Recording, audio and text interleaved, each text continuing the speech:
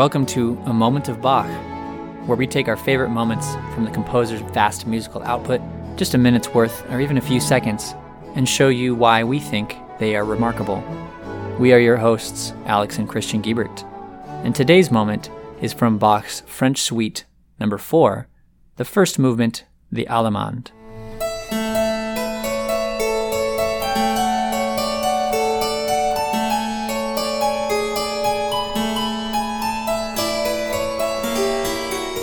Alex, what is recursion? It is what was illustrated in the dialogue Little Harmonic Labyrinth. Nesting and variations on nesting. Hey, you're reading my book. Oh, sorry. The answer, if I was going to give you an honest answer, and if I hadn't already read this part of this book, I would think it would be going back to something. Yeah. In the book that I have here, Gödel, Escher, Bach, which is a book that we have discussed once on this podcast. It's come up. Yes. It's a interesting and funny and strange book about the weirdness of reality, using examples from mathematics, computer programming, music, the music of Bach, and also visual art, the visual art of M.C. Escher. It's a Pulitzer Prize-winning book from decades ago, and it's really interesting. And today's moment makes me want to zoom out and expand, but once I did that, I realized I had to expand one layer back and back and back musically.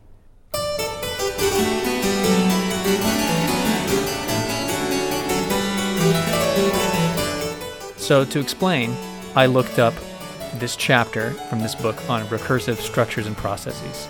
And it sounds like a fancy term, but it's quite an ordinary, although strange, phenomenon. But what recursion is, according to this book, nesting and variations on nesting. The concept is very general. Stories inside stories, movies inside movies, paintings inside paintings, Russian dolls inside Russian dolls, etc. And so when I asked Alex, what's recursion? What are recursive things? Now, the next question is, how is Bach's music recursive? In other words, does it contain any parts of itself within itself on a different scale? Does it contain something, if we look at it from the largest scale, look at a whole piece of music, are there any structures or progressions within that whole piece of music that also exist in like half of the piece of music or a quarter of it?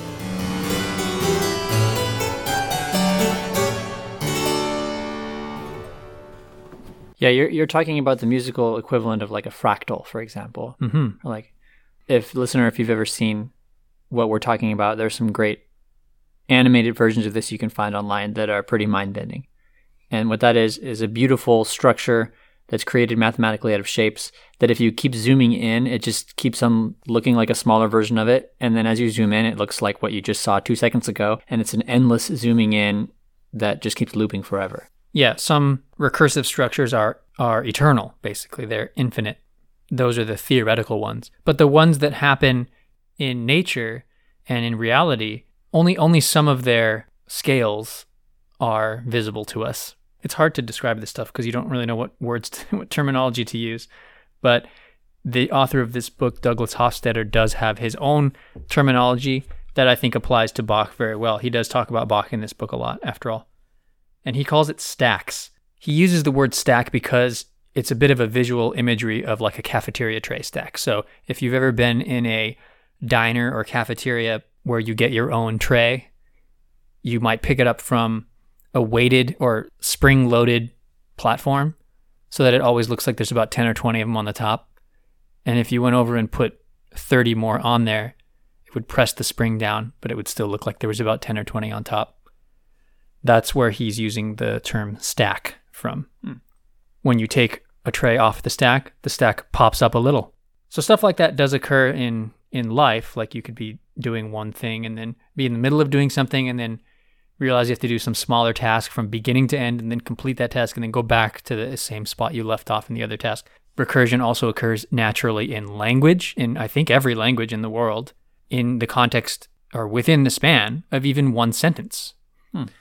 Because of the way you can continually modify words or nouns within a sentence. It also happens in music, and the way it happens in Bach's music is in harmonic progression and the sense of tonality or comfort in a key, or what key you're in. And this is the way that Hofstadter explains it. Any reasonably musical person automatically maintains a shallow stack with 2 keys. In that short stack, the true tonic key is held.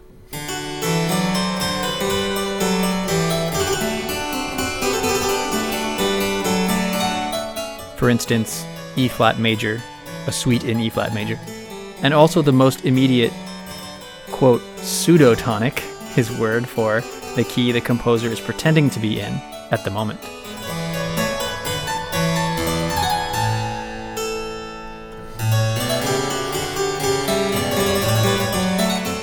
In other words, the most global key and the most local key.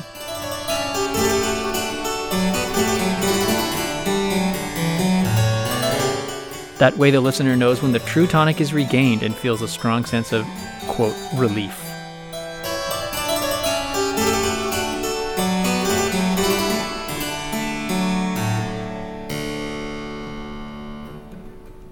The listener can also distinguish between a local easing of tension, for example, a resolution into the pseudotonic, and a global resolution. In fact, a pseudo-resolution should heighten the global tension, not relieve it, because it is a piece of irony. Since tension and resolution are the heart and soul of music, there are many, many examples. Let's consider the Allemande from the French suite that we're listening to today.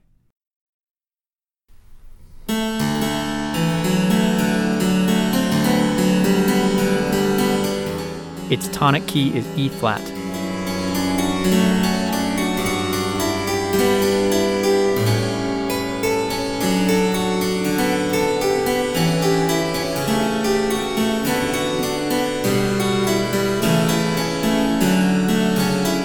But soon, however, a modulation within this first section, let's call it the A section, leads to the closely related key of B flat major.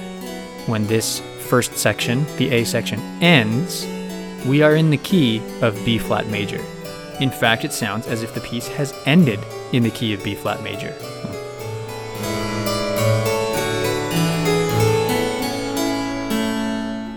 But then a strange thing happens. We abruptly jump back to the beginning because of a repeat sign, back to E flat major, and we rehear the same transition.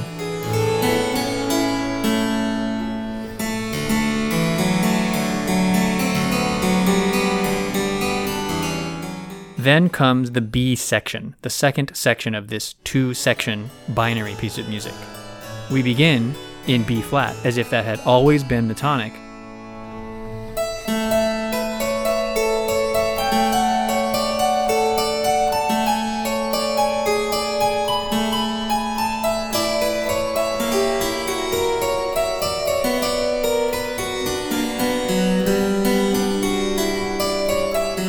But we eventually modulate back to E flat after all, which means that we pop back into the tonic, and the B section ends properly. Then, another repeat sign happens, and that funny repetition takes place, jerking us without warning back into B flat for the beginning of the B section, and letting us return to E flat once more.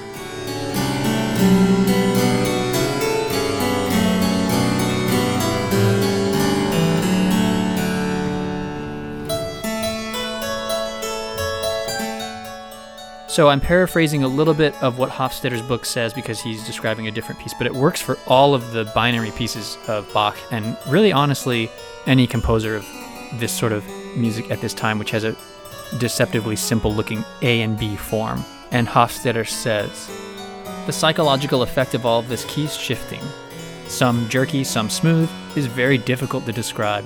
It is part of the magic of music that we can automatically make sense of these shifts.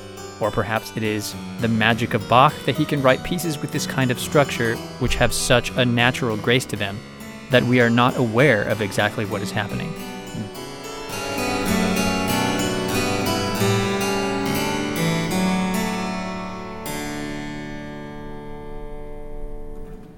So there are progressions and tensions and resolutions at all scales, and that leads us to the moment of the day, which is a suggestion from our listener, Santiago. And I'm glad he suggested this because I'm not sure I would have thought of it. but we do have a lot of the keyboard music of J.S. Bach already available to us by the Netherlands Bach Society. Here we have the harpsichordist Pierre Antailly playing the French Suite No. 4 in E-flat major. Right, and this recording just came out last month, so it's good timing on Santiago's part there. Yeah, you're right. And I think Santiago sent this message before that, so either it wasn't out and we just got really lucky. Yeah. Or maybe it was released earlier on YouTube than it was on their website. But Santiago's moment comes from the beginning of the B section. And so, Alex, the whole Allemande movement is one A section that starts in E flat and ends in B flat, and then a repeat of that A section, and then a B section, which starts ambiguously on a B flat chord and ends finally on E flat, and then that also repeats. So it's A, A, B, B, if we're using letters as sections. So binary form. It's different than the ternary form that we discussed last week, which is A, B, A. But this binary form with the repeats is really A, A, B, B, right? And to your point about the way, and well, to Hofstadter's point from the book about the way these work, if it was just A, B, this thing would feel very smooth, wouldn't it?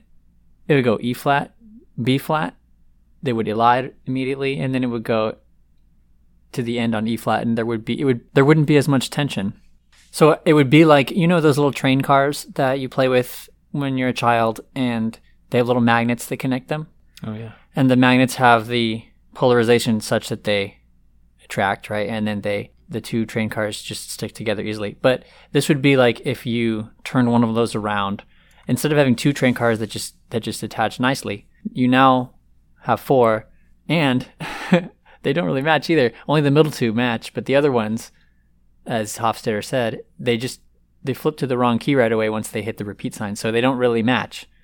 So it doesn't line up, so there's some tension there. Although the first two train cars match in another way, the two A's, because the first ends on that B flat chord and the second begins on E flat chord. So even though they aren't two parts of a cadence, but opposite parts of the end and then a beginning of a new section, they do match in terms of harmonic progression. Because you'd expect 5 to 1. Yeah, that's true.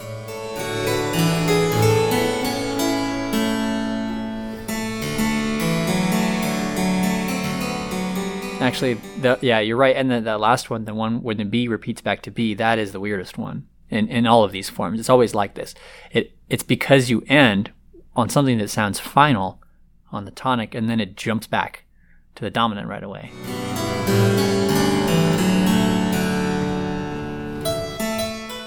That's the most jarring of all, and Hofstadter mentions that. And that's, I think, part of the reason why some performers don't repeat B sections of Bach binary pieces. That's true. And, well, also because sometimes the B section is longer. But in this movement, it's not. But a lot of times they are in some of the other movements. But it is worth noting that, or at least repeating, I think you already said this, Christian, all of these movements of all of these French suites and English suites of Bach are like this. They all are in binary form, and they all have repeats. At least I'm pretty sure they all do. And that way, the performer gets to repeat the A section and then usually choose whether or not to repeat the B section. Some performers don't do either, but that's a little more unusual. Yeah. So we have the big stack of the whole movement. Arguably, there's a bigger stack than that. That's the whole suite. Right. And then there's another stack above that, which is all the French suites. And then all the keyboard Bach's works, keyboard whatever. Yeah. But that's a little silly, but that's a thought exercise. That's interesting. Yeah. So we have the Allemande, and it is its own harmonically complete system, even though it's complicated. And then we have the A sections and B sections with their repeats. And then we have the A sections and B sections without their repeats. Arguably, that's another stack. And so is maybe the middle two, last A section, first B section. But then we have internal harmonic progressions, smaller ones, that are just part of the music, like chord changes, you might say. Like we start on an E flat chord at the very beginning. There is an A flat chord over E flat on the second strong beat of the piece, and it goes on. It starts doing its thing.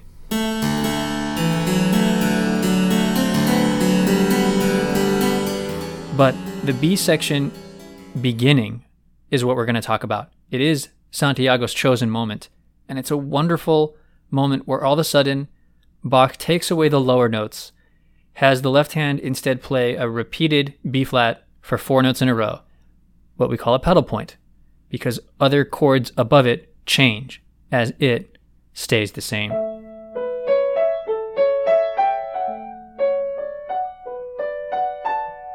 Alex, how would you, I'm just using you as a springboard here to explain things, but how would you explain the rules of pedal point? Like, what can happen harmonically while a pedal point is occurring? What's legal, what's not, what's allowed?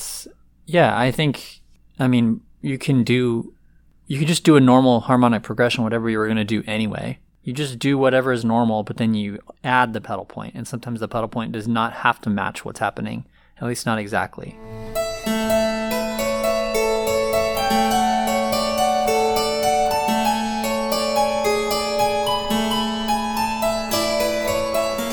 By virtue of it staying put, it's almost like since it's not moving, it doesn't have to be in harmony with those other parts. It can be separate.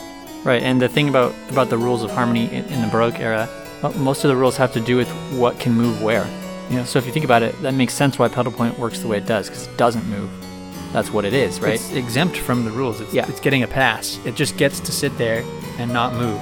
It feels, maybe, by virtue of not moving, it feels maybe stable. It's often on the bottom. That's why I call it pedal point, like an organ pedal. But it usually actually is the only stable thing, and it's actually making the rest of it seem unstable.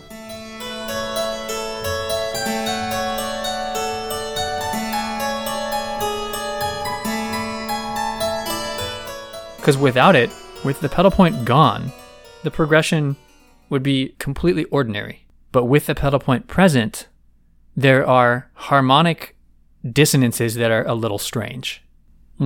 Especially that major seventh from the B flat to the A, right? Yeah. The second measure.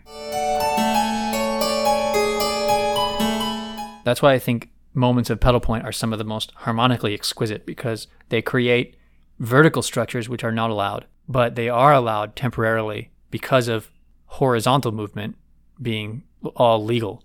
We talked about a wacky but gorgeous 5-note chord that happened in the Et in Terra Pax of and that was the same exact principle. There was a bass part that was just not moving, and it wasn't really part of the harmony. And it's not how you wouldn't call that a chord, but it's still, all those 5 notes were sounding together vertically. It was very interesting. Right, but critically with pedal point, even though it doesn't have to follow the rules while it's holding on, it does have to follow the rules when it leaves the note. Like when it ends. When the pedal point ends and when the note moves, it still has to follow the rule. It can't just jump weirdly after it hangs on. So it basically it sits outside of the structure and then it pops back in and then becomes part of the structure again. I think this is pretty germane to your topic, Christian, from the book, right? Yep. About popping in and out of a structure, about things like feeling recursive. It's almost like, I would argue it's the opposite. The pedal point doesn't pop out. The other stuff does. The pedal point stays put. The rest of the stuff pops out of the structure for a second and does its own thing. And then the pedal point, once it's ready to move, the other stuff falls back in, and then the piece continues on as normal. Yeah, this is the smallest stack of all, and I would argue in our analogy that this pedal point is the top tray in the cafeteria, and the notes above it that actually do change in a allowed progression are the stuff on your tray, the food, yeah. Or the smallest level of smaller tray that is on this bigger size tray. Are these the like atoms, right? And then like these little notes up here are the electrons, because you can't go any. Although that's not true, because there's such a thing as subatomic particles. The analogy breaks down a little at some point, of course. That's not even my favorite chemistry analogy with about harmonic progression, but I'll get to that another time. Yeah. But I do think there are some cool analogies there, even as silly as forced as they are. This is yet another interesting relationship between two of the, quote, stacks. It's like those computer animated videos of zooming out from like the size of a cell, out into the size of a person or then the planet. Because here you have a small harmonic progression within the span of 2 bars. a stable underpinning note that spans those same bars. And then, taking another step back, you see that this is just the beginning of a section of music that will eventually cadence on C minor in the 6th bar of the B section.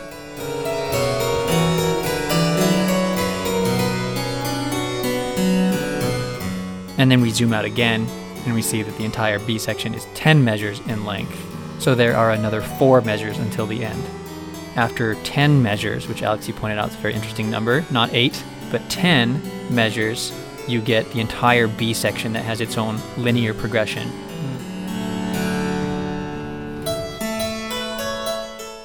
From ambiguous B flat, which is our moment,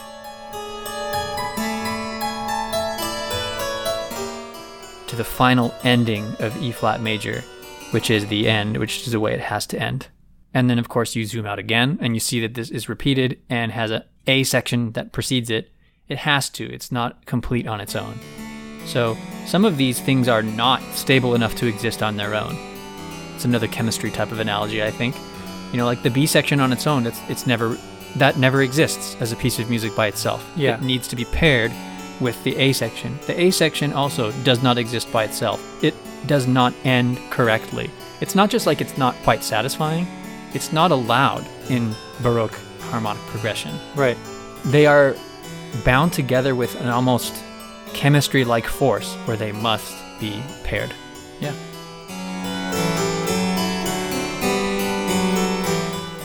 And now, here is the beginning of the B section from the Allemande of the French Suite No. 4 in E flat.